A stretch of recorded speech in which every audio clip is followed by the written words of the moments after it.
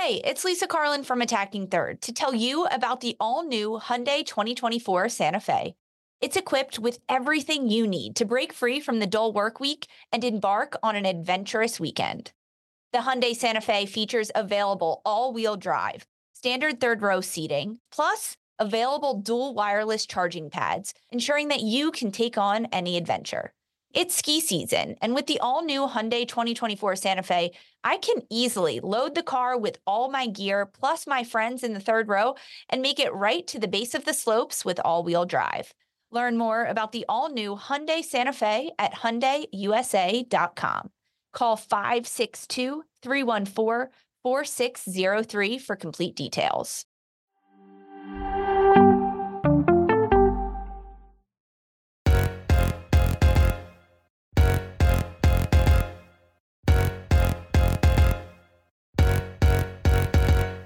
Hello, everyone. Welcome into the USWNT Hour show. As always, I'm your host, Lisa Roman, joined by Lori Lindsay, former U.S. international. And today we have a handful of special guests with us. Lead women's soccer writer for CBSSports.com, Sandra Herrera, and former U.S. international Danielle Slaton joins us. You can watch us live on youtube.com/attackingthird every Monday from 3 to 4 p.m. Eastern. And you can join the conversation in our YouTube chat. You can also listen to all of the USWNT Hour shows on the Attacking Third podcast.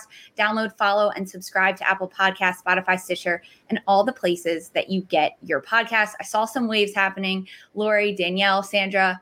Hi, guys. How's it going? Danielle, welcome in. First time on the show. How are you? Thanks. I'm pumped to be here. Excited for the conversation.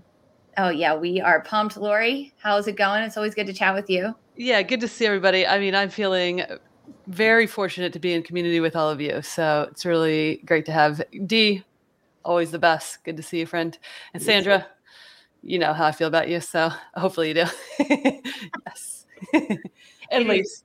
Yeah, I mean, I see you guys all the time. It's great. Sandra, love having you on when we get you on the USWNT hours. Yep. Fantastic stuff. We have a lot to dive into today. I want to get into it. Before I do, I have a reminder for everyone. If you've joined the chat before, you know how it goes. I have a $100 Paramount Plus gift card to give away. All you've got to do is like this video, drop your social media handle in the chat without the @ symbol, and you'll be entered to win a $100 Paramount Plus gift card. This means you can watch all of the U.S. games on Paramount Plus, CONCACAF W Championships, NWSL matches. There's so much content that you need to watch it. So like this video, drop your handle in the chat. Let's get into it, ladies, because we have a very big match, U.S. versus Colombia. They end up winning 3-0, but as we talk about this and we look at this game, I want to look at the starting lineups, our predictions for it. And Lori, I'm going to jump to you first because we had a preview for this match and we kind of talked about our expectations for this squad, what we were expecting against Colombia. What were your initial reactions after the end of that match? Oh, I thought you were going to ask me about the lineup. At the end of the match, I felt like this is a team that hadn't played together in a couple months, and a lot of the players have come off like a big stretch of NWSL games and had practiced, I think it was twice, with one another. So working through some different situations on the field that were presented by a really tough Colombia team whose goalkeeper should get a major shout out. She was awesome. And I think these are the issues, or not issues, but these are the complexities of the game that we expect to see, I think, throughout qualifying. And it was a good test for the U.S. to see a little bit of two different halves and what could be presented throughout qualifying to them. Yeah, I mean, it was a huge game, and you talk about that goalkeeping from Perez. Fantastic. Danielle, you were there. You were an analyst watching this game from the studio. Starting lineups, your reactions to this game. Tell us a little bit of what you thought when you saw this.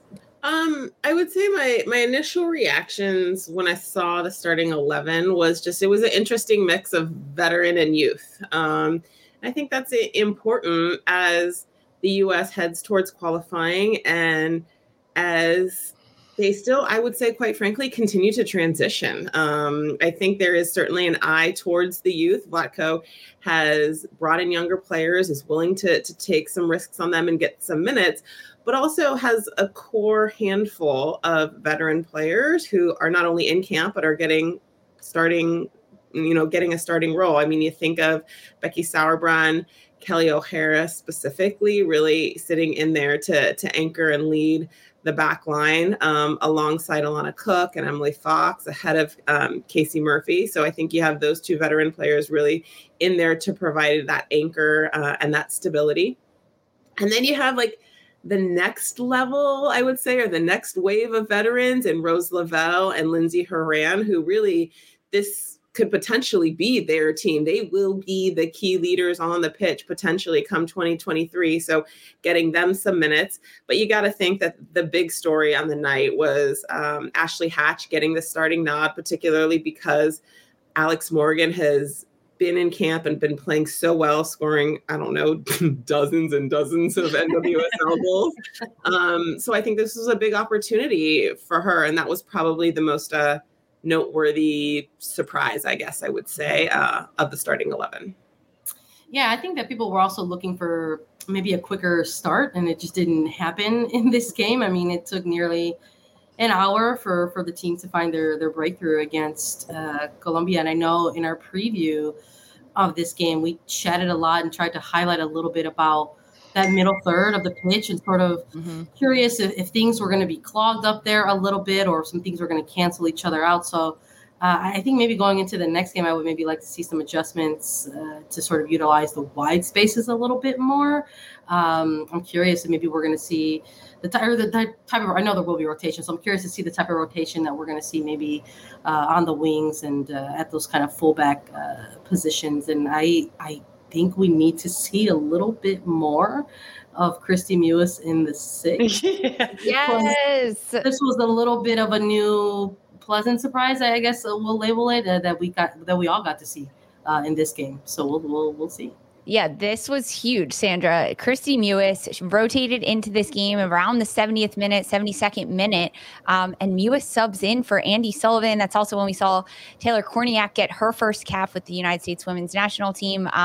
Let's talk about it. We've got to talk about this midfield trio. It was Rose Lavelle, Lindsay Horan, and Andy Sullivan to start. No surprises there, at least from our end. But then when you see Kristie Mewis being rotated in, Danielle, what were your thoughts on this? I mean, I think the reality is probably that's the least deep position that the United States has, right? So I still think there's some experimentation going on, right? Like, I mean, I forget exactly when it was where Lindsay Horan was playing back there. I mean, when Julie Ertz went down, who, by the way, was like in that position, and there was no depth because she was such a rock solid force in there, that I think that was a big learning lesson for Vlatko over the course of the last couple of years of, oh my goodness, what happens if someone goes down in that position? And they're still, I think, continuing to experiment there. I'm not sure it's her best position. I think that it's good to see her there, but I want to see her there a little bit more. And I do think it's important for Vlatko to continue to figure out what that depth is going to look like in that role, because Julie Ertz may or may not be back and in top form a year from now. And if, God forbid, something happens to Andy Sullivan, what's the next situation? Is it Kristie Mewis? Is it, gosh, I don't know, Lindsay Horan back there? I'm not sure. I mean, is it Taylor Korniak back there? Like, who the heck knows could fit into that role? So I still have a lot of questions. Great for Kristie Mewis to get some minutes, but I don't feel like this Colombia side at that point in the game when she came into the match answered a lot of things for me. It was good for her to get some experience, but I'm not sure that that I'm convinced that that's the new role for her and the best place for her. Yeah, I completely agree with that, Dia. I think just the way the game was going, I do think we saw some of the things. I love this conversation because it's one that we've talked a lot about on here before. And just in terms of if you don't have a ton of depth as a true six that you're bringing in, then how do you manipulate other players around within the way that you're playing the game, right? We've talked about actually Kristie Mewis and Taylor Korniak being an 8 position, right? At times will they drop deeper? At times, depending on the opponent, will they push forward higher? And we've actually seen Kristie Mewis do that more so, I would say, with Houston in the past years, and we've seen her do that with Gotham. And she could play make, and we saw that in this game. But defensively, and the way that she screens the back line. A lot of those questions, to your point, Dee, I don't think were answered against this Colombia team, but it'll be interesting going forward. I'll just be curious to see, gets to what opponent then do things shift. And if Andy Sullivan is in there, by the way, who I actually thought had a really good game in terms of her positioning. We didn't see her on the ball as much in terms of possession, but I think in terms of her getting herself into positions, regaining the ball when it's turned over, I think she does that one of the best in the NWSL. We see how important she is with Washington Spirit, and I thought she was good the other night before she came out as well. So it'll be interesting. I agree with you. Yeah, Andy Sullivan was one of my players heading into this match that I wanted to have a huge game. I wanted her to solidify her role there, defensively be on lock. And I agree. I think she did that in the moments that she was given, being able to switch the point of attack and draw defenders in and then open up the space for Haran and Lavelle ahead of her. We also talked about other players that we wanted to see have a big game. Sandra, for you, it was some of the center back actions. You wanted to see these center backs getting assists, but defensively, Sandra, when you looked at this match, obviously not so much pressure on the U.S., but what did you take of their back starting four? We saw Kelly O'Hara get extended minutes, which we haven't seen at the club level. So what did you think of that back four? You know what, I was fine with it in terms of seeing them get a run out. I know when we did the preview, I mentioned that players like Kelly O'Hara and Becky Sauerbrunn were players that kind of started off the regular season, kind of building on their minutes, kind of dealing with some lower body injuries there, and kind of stacking them up as they went. So now these next pair of friendlies were going to be the little bit of the final prep that they would get to sort of, get re-familiar with get reintegrated with this national team, but not just reintegrated with the national team, but newer faces that are on that back line. So I was very happy to see this sort of center back pairing of Sauerbrunn alongside Alana Cook, who has really sort of emerged very rapidly as this sort of newer, more consistent face in the center back position for the United States women's national team. We talked a lot about how things like whether it's been pregnancy or unfortunate injuries that have come up during 2022 that have kind of shaped this roster. And Alana Cook, I think defensively more than anybody, has been a little bit more of that consistent presence for this team. So I was really eager to see how that pairing would look between a Sauerbrunn and Alana Cook, because I think they're two players who can kind of function a little bit similarly, both very patient, both with great vision of the pitch, can read a play 1-2 plays ahead, and really kind of rely on things positionally more than actual speed to get behind a ball or try to recover and run things down. But I liked the pairing between the two of them. I thought that they switched off pretty well from time to time, and I think in terms of making the adjustments into that second half, on the fullback, we saw Huerta come in, for O'Hara. I really liked that switch as well. I think it was something that they targeted automatically and saw, okay, there's things that are not working here in terms of the timing. They were missing the final pass a little bit there. It sort of felt like at times during that first half, and sort of seeing things that kind of pinched up a little bit in that middle third. I think knowing that they had to continue to rely on a Fox or on a Huerta to try to help spread things out and open things up a little bit, I thought was really good as well. So I'm hopeful that going into this next game against Colombia, we sort of see a little bit more things ironed out there. Maybe we get a little bit more extended minutes for Huerta, or perhaps we even see somebody like a Naomi Girma get some minutes in the mix as well.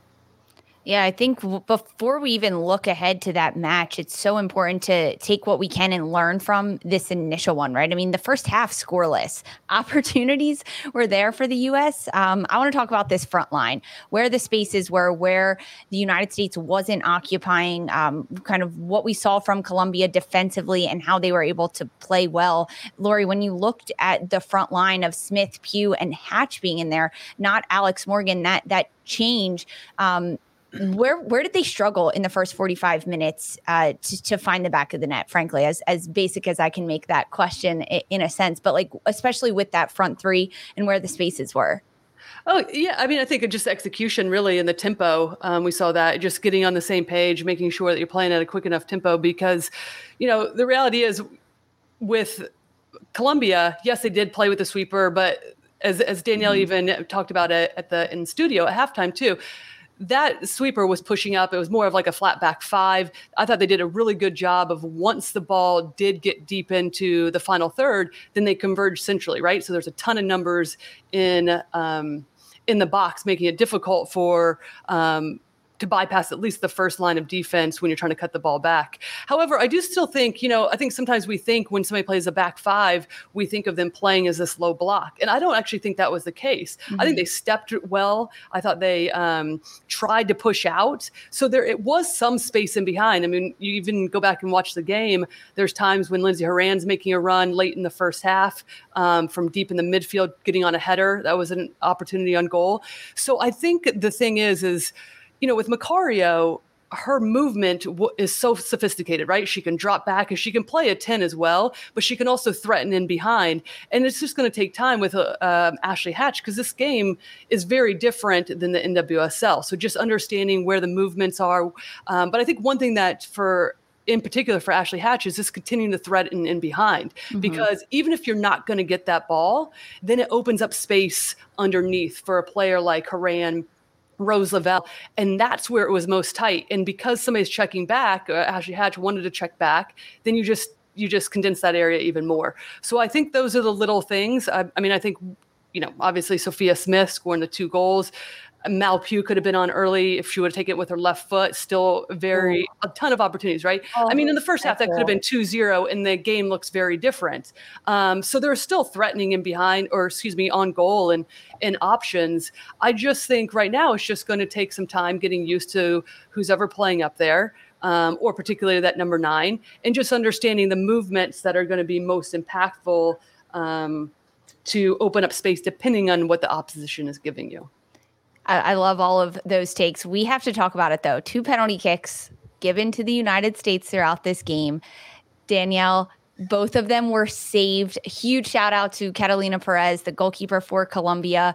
Incredible job by her. But on those 2 penalty kicks, what did you see on the fouls and on the kicks? Was it the kicker's mistake? Was it great goaltending? What are your thoughts on those 2 PKs?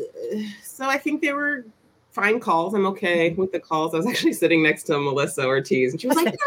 It's like, you so wrong. It was. So I'm okay with the decisions by the referee. What was funny though? I'm thinking back to calling the Women's World Cup and VAR. Credit goes to Catalina. Like I absolutely want to give her credit, but she was off her line, and that would have been a yellow card. And a redo, it would have been on both of the penalty kicks, right? I mean, she's not off by much, but like with how tight, I was remembering how tight they were calling that at the World Cup. I was like, that's yellow. Like, and if she did it again, she was off on both of them. She was off on both.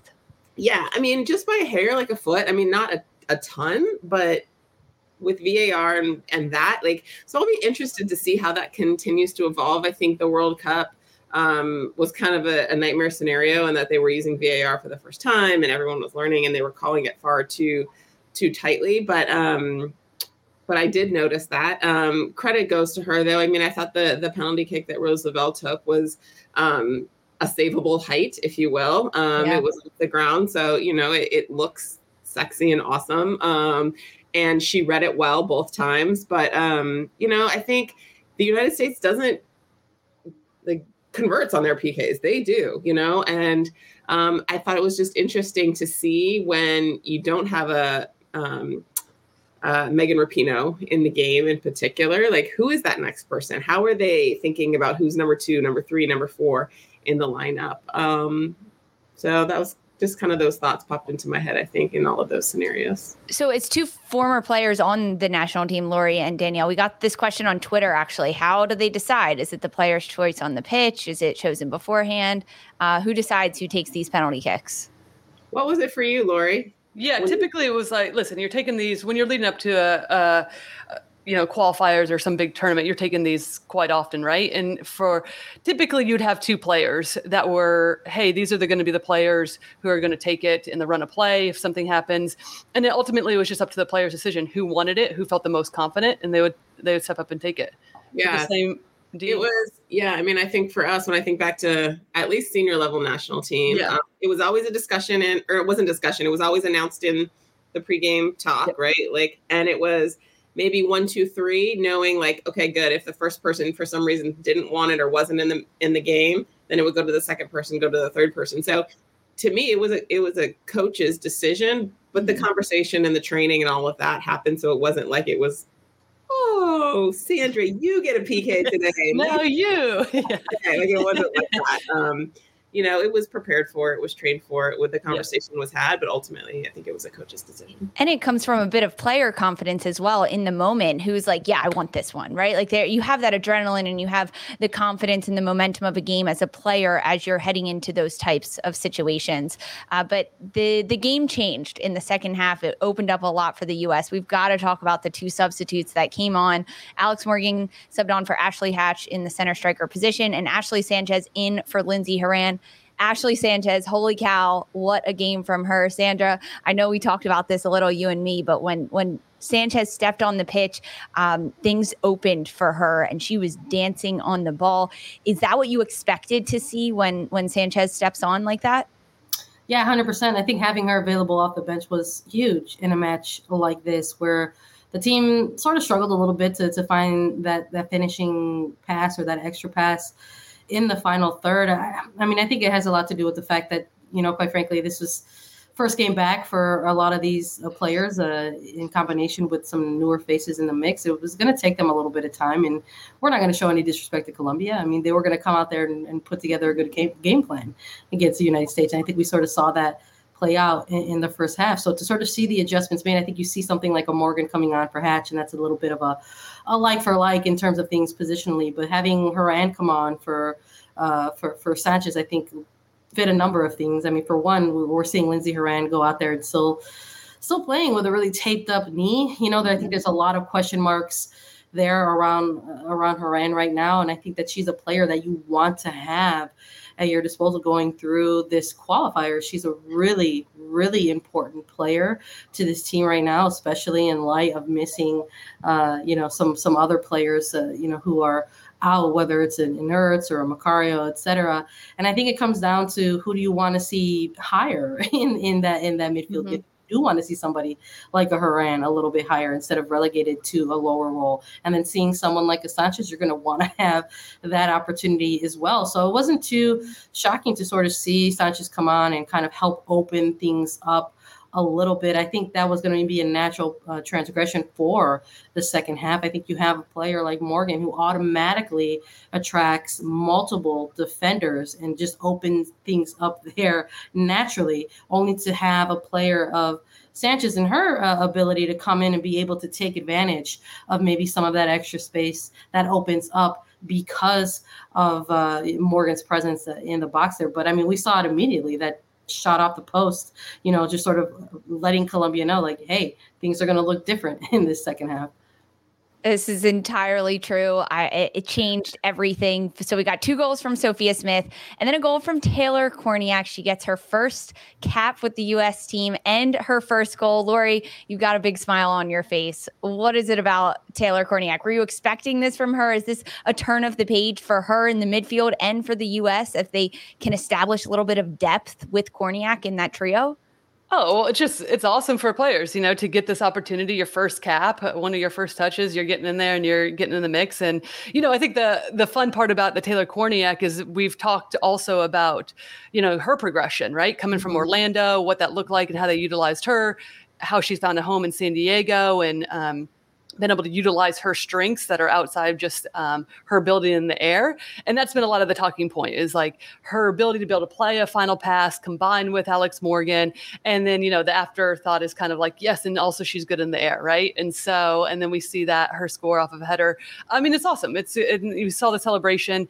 I think the interesting thing in coupling Ashley Sanchez into this is that, to me, there is a variety of midfielders that have been called in that look very different, right? Horan to Mewis to Andy Sullivan to Sanchez to Korniak to Roosevelt. They all have different qualities, which I think are important going into a tournament like qualifying, because then you see how Sanchez comes off the bench, right? And gives the team a different spark. She's quick in little areas, can play the final pass, can also shoot from distance, right? So, and then you have Taylor Korniak, some different capabilities on the ball, but a threat in the air as well on set pieces that gives the U.S. a different look. So to your point about Korniak, yeah, it's awesome. I think she gives them a different wrinkle for sure. And but I think all of these players do. And it kind of goes back to the overarching theme, in my opinion, is there does seem to be a good balance. And it's just about getting the pieces right and exactly getting the connectivity of exactly what Vlatko wants and what does that look like, right? And, Sandra had spoke earlier, too, about the width. Yes, this team was pretty narrow in this game. So who's responsible for providing the width when you do have three narrow forwards, right? That would probably be the outside backs, in my opinion. So just getting those little details correct so that the fluidity and the talent of these players is coming out on a more consistent basis to be able to play at a higher tempo and start to kind of pull teams apart in a quicker way, right? Earlier on in the game. Well, we get another game, another friendly between the U.S. and Colombia to assess this, see where changes can be made, maybe different players starting. We're going to talk all about it after this very quick break. Finding the right cleat can be transformative. Believe me, I've worn plenty during my career. So getting the right balance is crucial. The cleat needs to feel good on your foot, but also feel good connecting with the ball. The New Balance Furon 7 Plus is built with both of those points in mind, offering overall comfort and precise striking in the game's fastest moments. Because, as I learned the hard way, because I didn't possess much of it, speed matters in soccer. That's why the Furon 7 Plus is built for accuracy and precision at rapid pace, and is engineered specifically for use on firm ground. Why is this the ideal cleat, I hear you ask? Well, not to get too scientific, but the Furon 7 Plus offers a lightweight yet supportive hypo-knit with mesh lining upper construction and is paired with offset lacing for a truer strike of the ball, which is a long way of me saying that your game will immediately get better when these are on your feet. Learn more and purchase the Furon at newbalance.com. Robert Half research indicates 9 out of 10 hiring managers are having difficulty hiring. If you have open roles, chances are you're feeling this too. That's why you need Robert Half. Our specialized recruiting professionals engage with our proprietary AI to connect businesses of all sizes with highly skilled talent in finance and accounting, technology, marketing and creative, legal, and administrative and customer support. At Robert Half, we know talent. Visit roberthalf.com today. Welcome back to the USWNT Hour Show. I'm your host, Lisa Roman, alongside Lori Lindsay, Danielle Slaton, and Sandra Herrera. We are talking about the U.S. versus Colombia, everything that happened in that match. Before we get into the look ahead to Tuesday's match, I want to remind everyone I have a $100 Paramount Plus gift card. All you got to do is like this video, drop your social media handle in the chat, and you'll be entered for a chance to win. Look out for a DM from us for your chance to watch all of the CONCACAF W Championship and NWSL matches on Paramount Plus. We have another match, another friendly for the U.S. before they head off to Monterrey, Mexico to play in the CONCACAF W Championship for World Cup qualifiers. We're hoping to see a little bit of rotation, perhaps, in this starting lineup. Danielle, when you looked at the first 11 that were put out by Vlatko Andonovski, you saw how the player rotation came in with Hatch getting the start, Morgan coming in at half, Sanchez coming in at half, Mewis and Korniak also being rotated in there. When you look ahead and preview Tuesday's friendly against Colombia, what player rotation do you foresee happening specifically in that starting 11? Goodness. I think you'll see Nair in goal.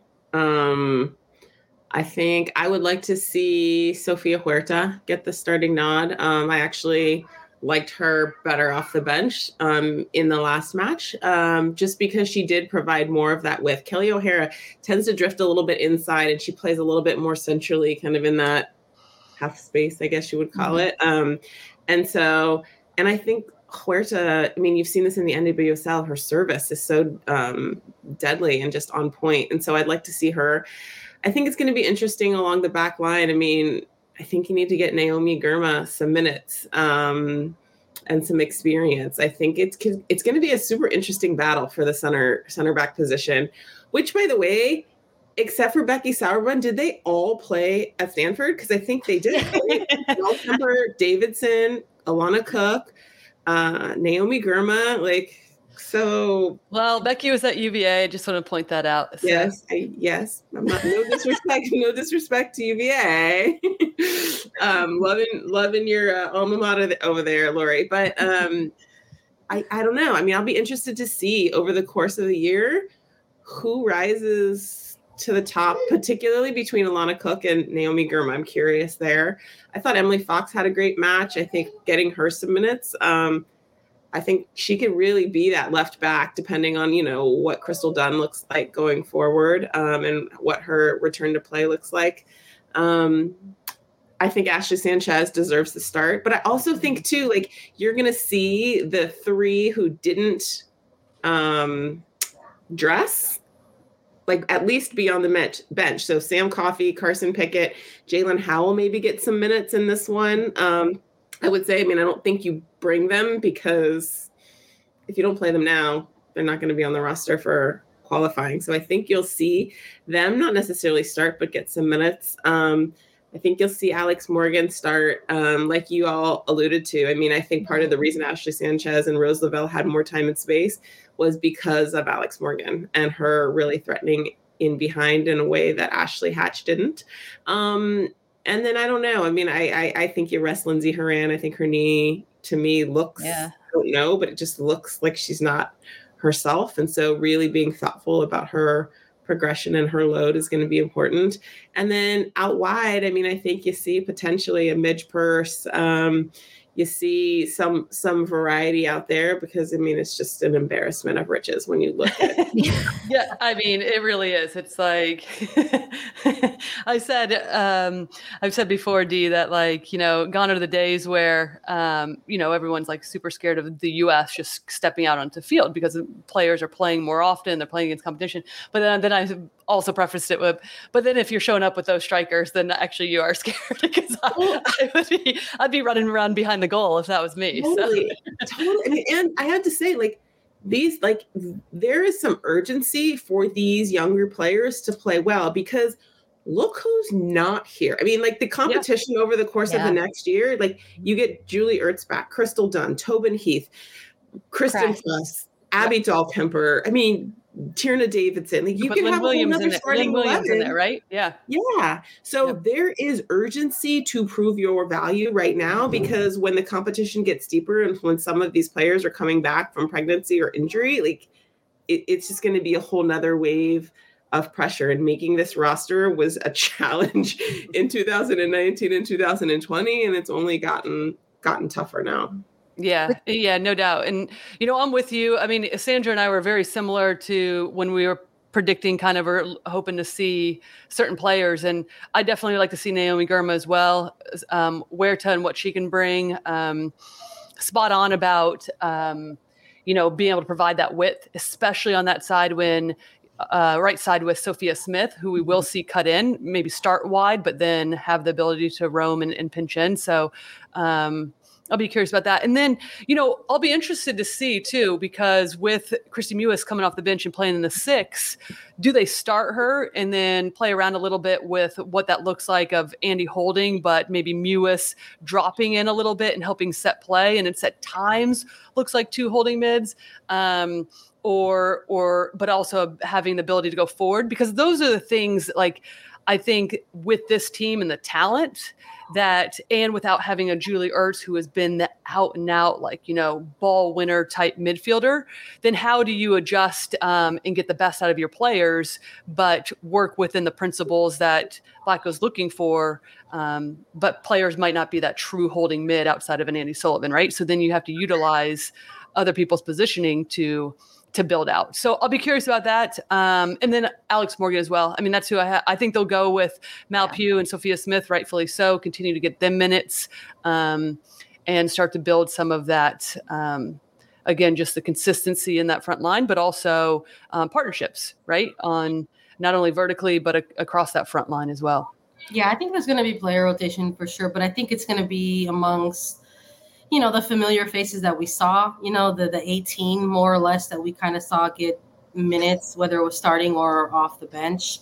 Called 26 players in for these friendlies, but you had Pickett who didn't dress, Howard didn't dress, Coffee didn't dress. And I would imagine that's going to be the same scenario in Utah. I mean, you're going to see this coaching staff sort of utilize the 23 players who are going to be going to Monterrey. So we're probably going to see even a more narrower lens in terms of, like I said, the 11 to 18 that were sort of utilized in between the 6 subs and such. So, I'm a little curious if they're going to give Hatch another start. They're going to Utah. Sometimes we see the hometown crowd play a factor in these things. I'm not on the coaching staff, but I'm not starting Hatch if this is the final game going into qualifiers. I've really liked what Hatch has brought to this team off of the bench.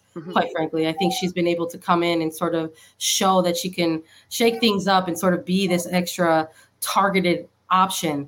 But there was a little bit, we saw this, a little bit of a disconnect. The timing was a little bit off during that first, 55 minutes of the game for US against Colombia. So, and we naturally saw things open up a little bit different with Sanchez and Morgan coming into play. So there's going to be some type of rotation. It's just going to depend on the coaching staff and what they do. But I wouldn't be surprised if it's going to be somewhere amongst that same 17 players more or less that we saw in that first game against Colombia. But I'm with you. I want to see Girma get minutes. If this is the player, that you're calling in for qualifiers in light of missing a Dahlkemper, missing a Tierna Davidson, she's got to see some minutes before being sort of thrown into the mix of things in the tournament, a tournament in which I'm sure this national team is going to expect to see something similar. They're going to expect to see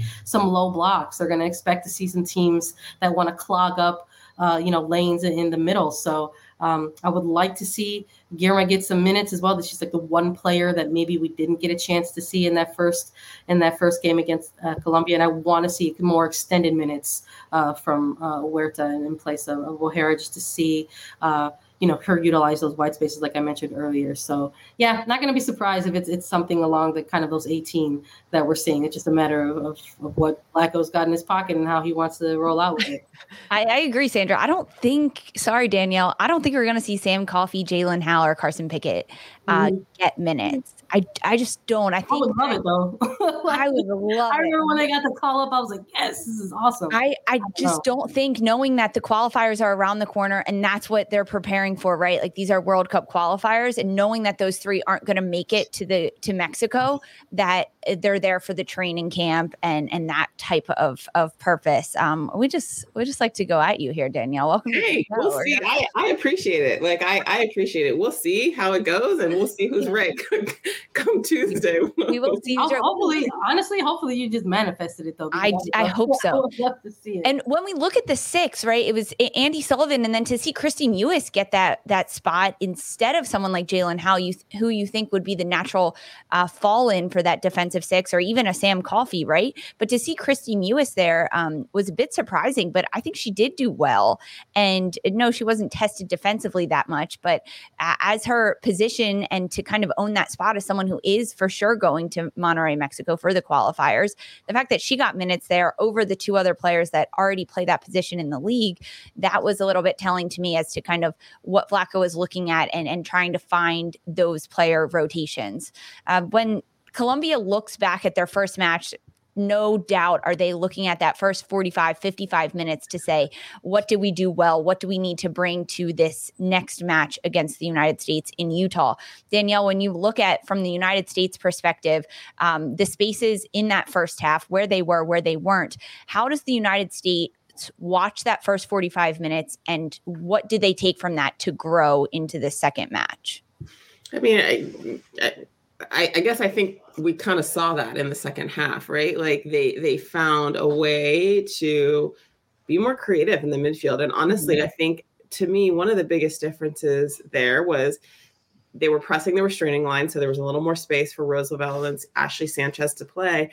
But then also too, like, if you watch Ashley Sanchez's movement and creativity, as compared to Lindsey Horan kept drifting out wide, right? She tends to do that. She was the one who is early on, like recreating that width. I don't want my number 10 or number 8 or whatever the heck number we're going to give her. I don't want my attacking center mid to be trying to play make from out there. That was one of the things that I thought was a big difference in the second half. So I'm looking for more of that. And just quite frankly, I'm looking for more sharpness, more cohesiveness, more chemistry in general. The challenge when you're looking at a tournament is you want to be playing your best football at the end of the tournament. So what is it, July 18th or whatever the heck the final is?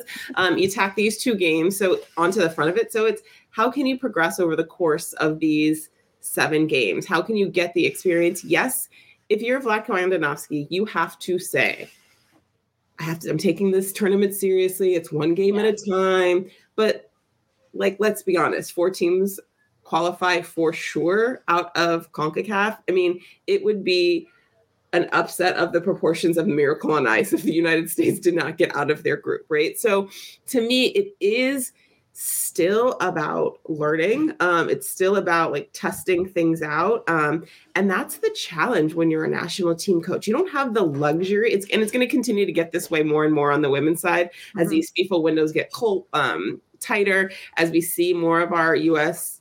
players playing internationally, not getting released during these windows and such. Like, you don't have the luxury of, we'll come into camp, we'll do a residency, we'll all get on the same team. Like, you have to use every single training and opportunity to be assessing your players. And so that's why I get the feeling that there is going to be a little bit more rotation and that it's going to be important for them to keep progressing, keep layering in those tactics, keep finding a way to better execute in how to break down defensive that are playing so compactly, because that's the challenge we have seen. It's not rocket science how to beat a bunker or how to break down a low block. There's like a half a dozen ways that you do it, maybe 10 if you're stretching it a little bit, but it really is about executing it. And the U.S. didn't execute it to the extent it needed to in the first half. It got a little better in the second half, but it's got to get way better over the course of this 7-game series, if you will.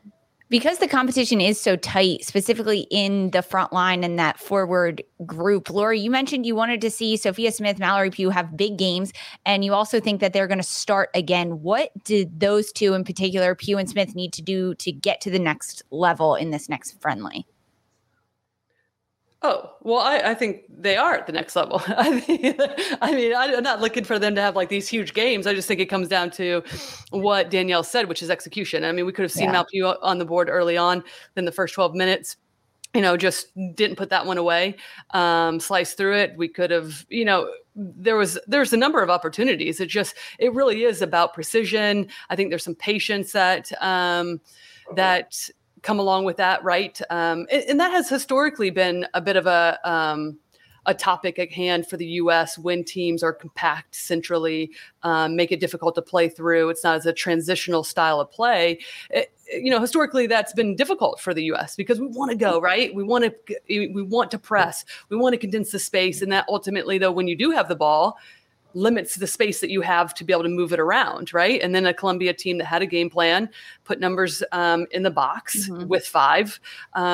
So to me, there's about patience. It is about execution and precision, and then some fluidity. Because I do like the point that Danielle made, and I actually have Germany on my mind because I have them in the Euros and I've been watching, and they actually have center mids that float out wide as well.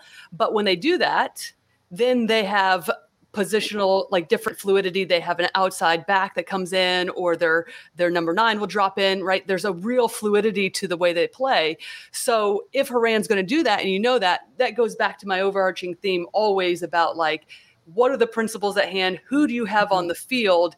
And knowing what each other's tendencies are. Because if Haran's out there, then you have to have somebody filling in the gap, right? Is that Malpugh? Is that Emily Fox on that side?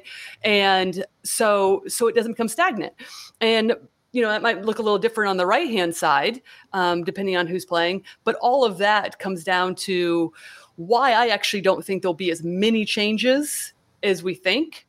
And also, I think when you look historically back at Vlatko, when we think there's going to be changes, there actually hasn't either. And I think there's because he does want to start to build that connectivity, right? I think he does have an understanding of who he wants to start, very similar to what we saw the other night. And given that these players have a lot more minutes. That's going to continue to be a theme going forward. Now that these players are playing a lot more games, a lot more soccer in a calendar year, you're naturally going to have to adjust and swap players out.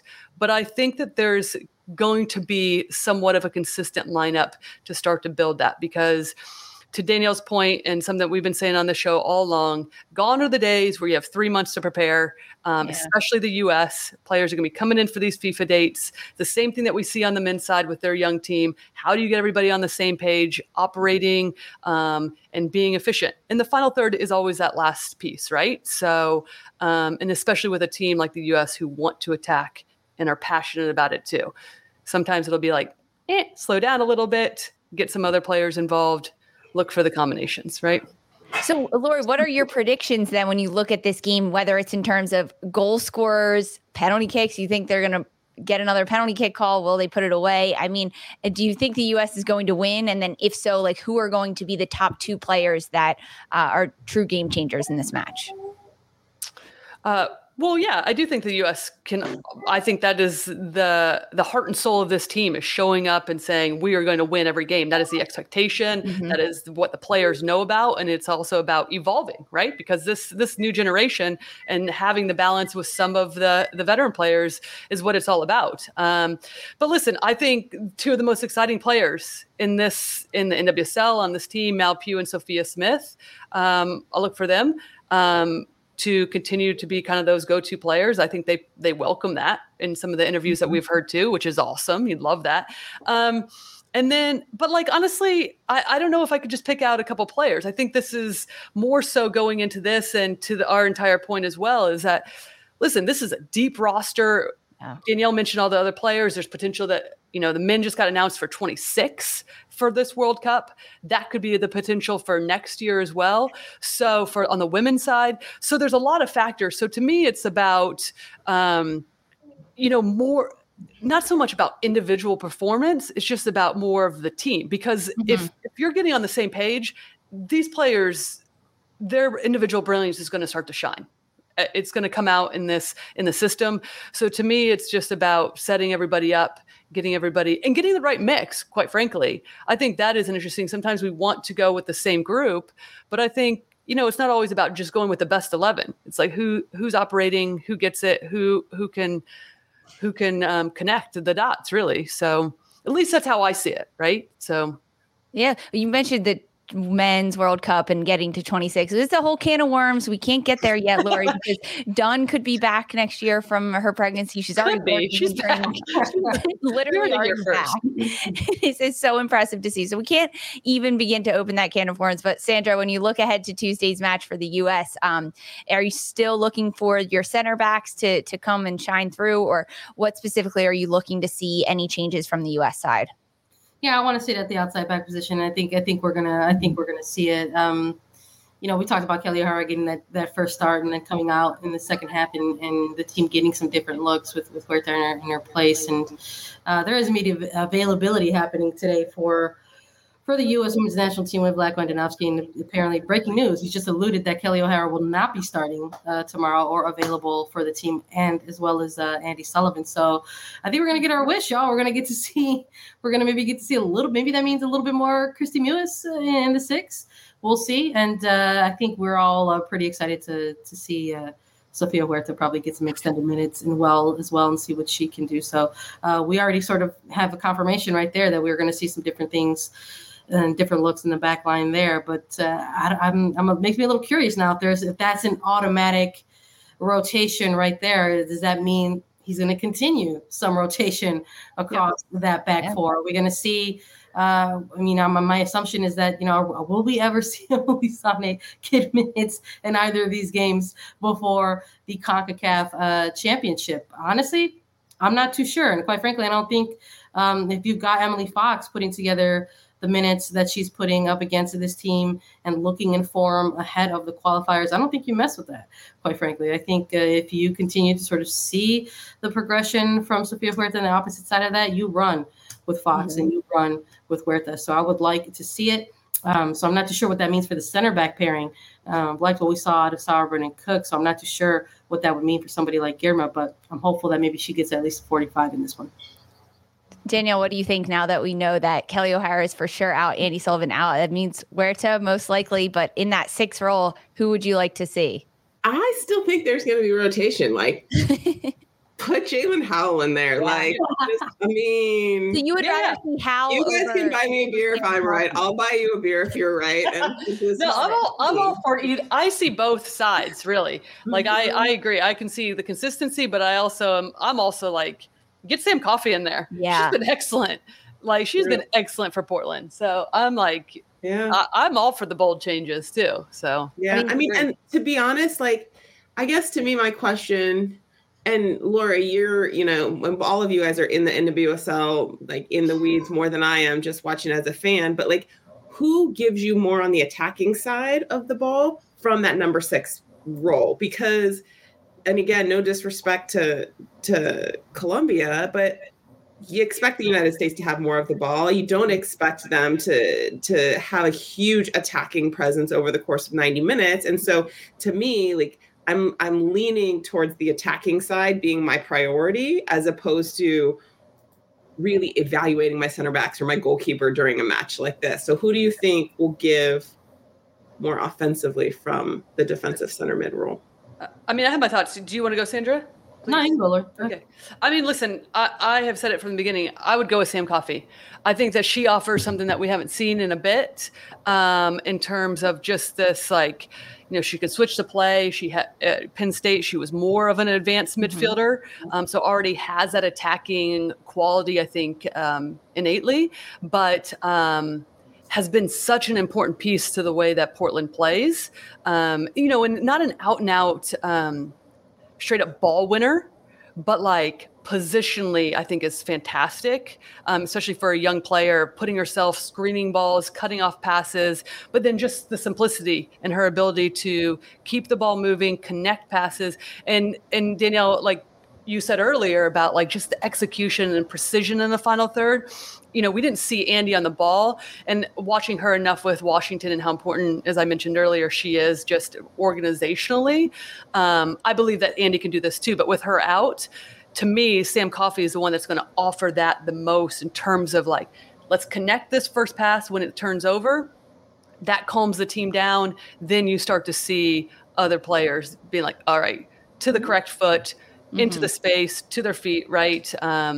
So that's who I would go for. And I'd also like just to see her at this level with the jump that she's made. I mean, she played every single minute for Portland so far. Yeah. I think it's her and actually that might be it. I think there is one other player for Portland, but let's not get into the weeds about the stats of NWSL here. But I'm a fan of hers. I think she offers something different. And it goes into the depth conversation that we've had here about that 6 going forward. Yeah, I'm with you. I think, with the news that it's O'Hara's out and Sullivan is out, I think that's going to maybe open up some things. So I don't think Danielle's going to have to buy anybody a beer. I think when these 2 players out, I mean, that's an opportunity, right? For someone else. So I'm already buying Danielle a beer because I'm sorry. I'm here to say that you're already He already said one of the players not going to Mexico will start tomorrow, but he doesn't say who. So Danielle, Venmo coming your way for a beer because this is fantastic. Yeah. I'm excited to see it. I think it could be a Coffey or a Howell in that rotational 6 role. As much as I would love to see Carson Pickett, the depth at 6 isn't there. And that's where he needs to get players minutes. I am so here for this. We love being wrong. Well, I love being wrong on attacking third. It's so fun to come back and talk about all of this. This was fantastic. Our hour is entirely up. We have another match tomorrow for the U.S. against Colombia, a friendly that they will be playing in Utah. Before we go, final thoughts from the 3 of you. Lori, I'm going to start with you. Final thoughts on all of this, the last match, the match coming up, anything you just want to hang out with Danielle about? Oh, yeah, indeed. Come on the show all the time, please. We love you here. And I'm happy to give my money away to very much to you 3. If we're wrong, I'll send you all the beer money. And mainly, I'm just looking forward to this team because this is one of the, obviously, we've just seen one game with a little bit of the mix of some of the veterans with the youth and how it all comes to play. And, always love the tournament. So I'm excited about CONCACAF starting and the qualifiers. Sandra, final thoughts from you? Come on, no one's going to put a scoreline on it? Oh, I'll do predictions. Yeah, totally. Leave that up to the writer. Give me a scoreline. Goodness gracious. I'm going with I'm going to go with 3-0 again. Okay. I think that's fair. This one, when I did my written preview of this first match, I went 4-0. Okay. They could have been 5-0, but the penalties just were not as crisp as they should have been. But I think maybe they look a little different and a little sharper in the second game. So I'm excited to see the rotation. I'm excited to see one of the either some type of combination of Howell and or Coffee potentially in this role tomorrow for the team.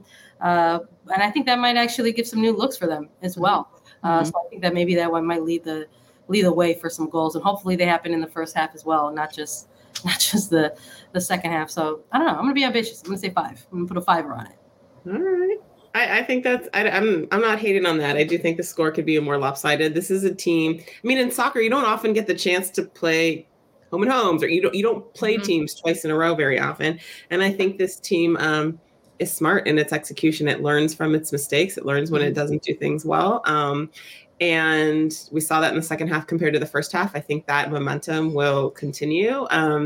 And I'm just eager to see better execution on the attacking side. And to me, to keep learning about how Vlatko is going to start to put his team together and what that starts to look like. I don't necessarily look at the results being so incredibly important in this one, but I'm looking for my better understanding of tactics and better understanding of who can execute what Vlatko is trying to get this team to do. Yeah, it's all about the learning curve. Danielle, can you give us a score line? I like 4-0. What did you say, Laura? You cut out. I said 3-0 again. Okay, 4. Then I'll take different. I like that. 3, 4, and 5. Yeah, I like the 5 just because I don't want to pick what someone else does. I'm going to go 7. US. I think they're just going to ball out on goals. Okay, Lisa. I'm here for it. I'm here for sending all the beer money everyone else's way. Don't worry about it. Thank you, everyone, so much for joining us. Danielle, Lori, Sandra, thank you for being here. Everyone who listened in, thank you so much. If you like this video and you dropped your social media handle in the chat, look out for a DM from us. You could be our Paramount Plus subscription winner. You can follow us on Twitter at Attacking Third for more. We're on Apple Podcasts, Spotify, Stitcher, and anywhere that you listen to your podcast. Subscribe to us on YouTube to catch our interviews and get alerts for when we go live, youtube.com/Attacking Third. We'll be back next Monday for another USWNT hour. Thank you so much, everyone, for listening and for being here. Okay, picture this. It's Friday afternoon when a thought hits you. I can waste another weekend doing the same old whatever, or I can conquer it. I can hop into my all-new Hyundai Santa Fe and hit the road. Any road. The steeper, the better. Because my all-new Santa Fe is available with H-Track all-wheel drive, so I can hit the trail without a worry in the world. Heck, with 3 rows and best-in-class rear cargo space, I can pack the whole family in with all our gear. We've got available dual wireless charging for our phones, so we'll never lose touch with civilization, and we won't lose touch with the primordial power of Mother Earth. So which is it? Waste the weekend or do something a little more epic? And conquer it in the all-new Hyundai Santa Fe. Visit HyundaiUSA.com or call 562-314-4603 for more details. Hyundai, there's joy in every journey.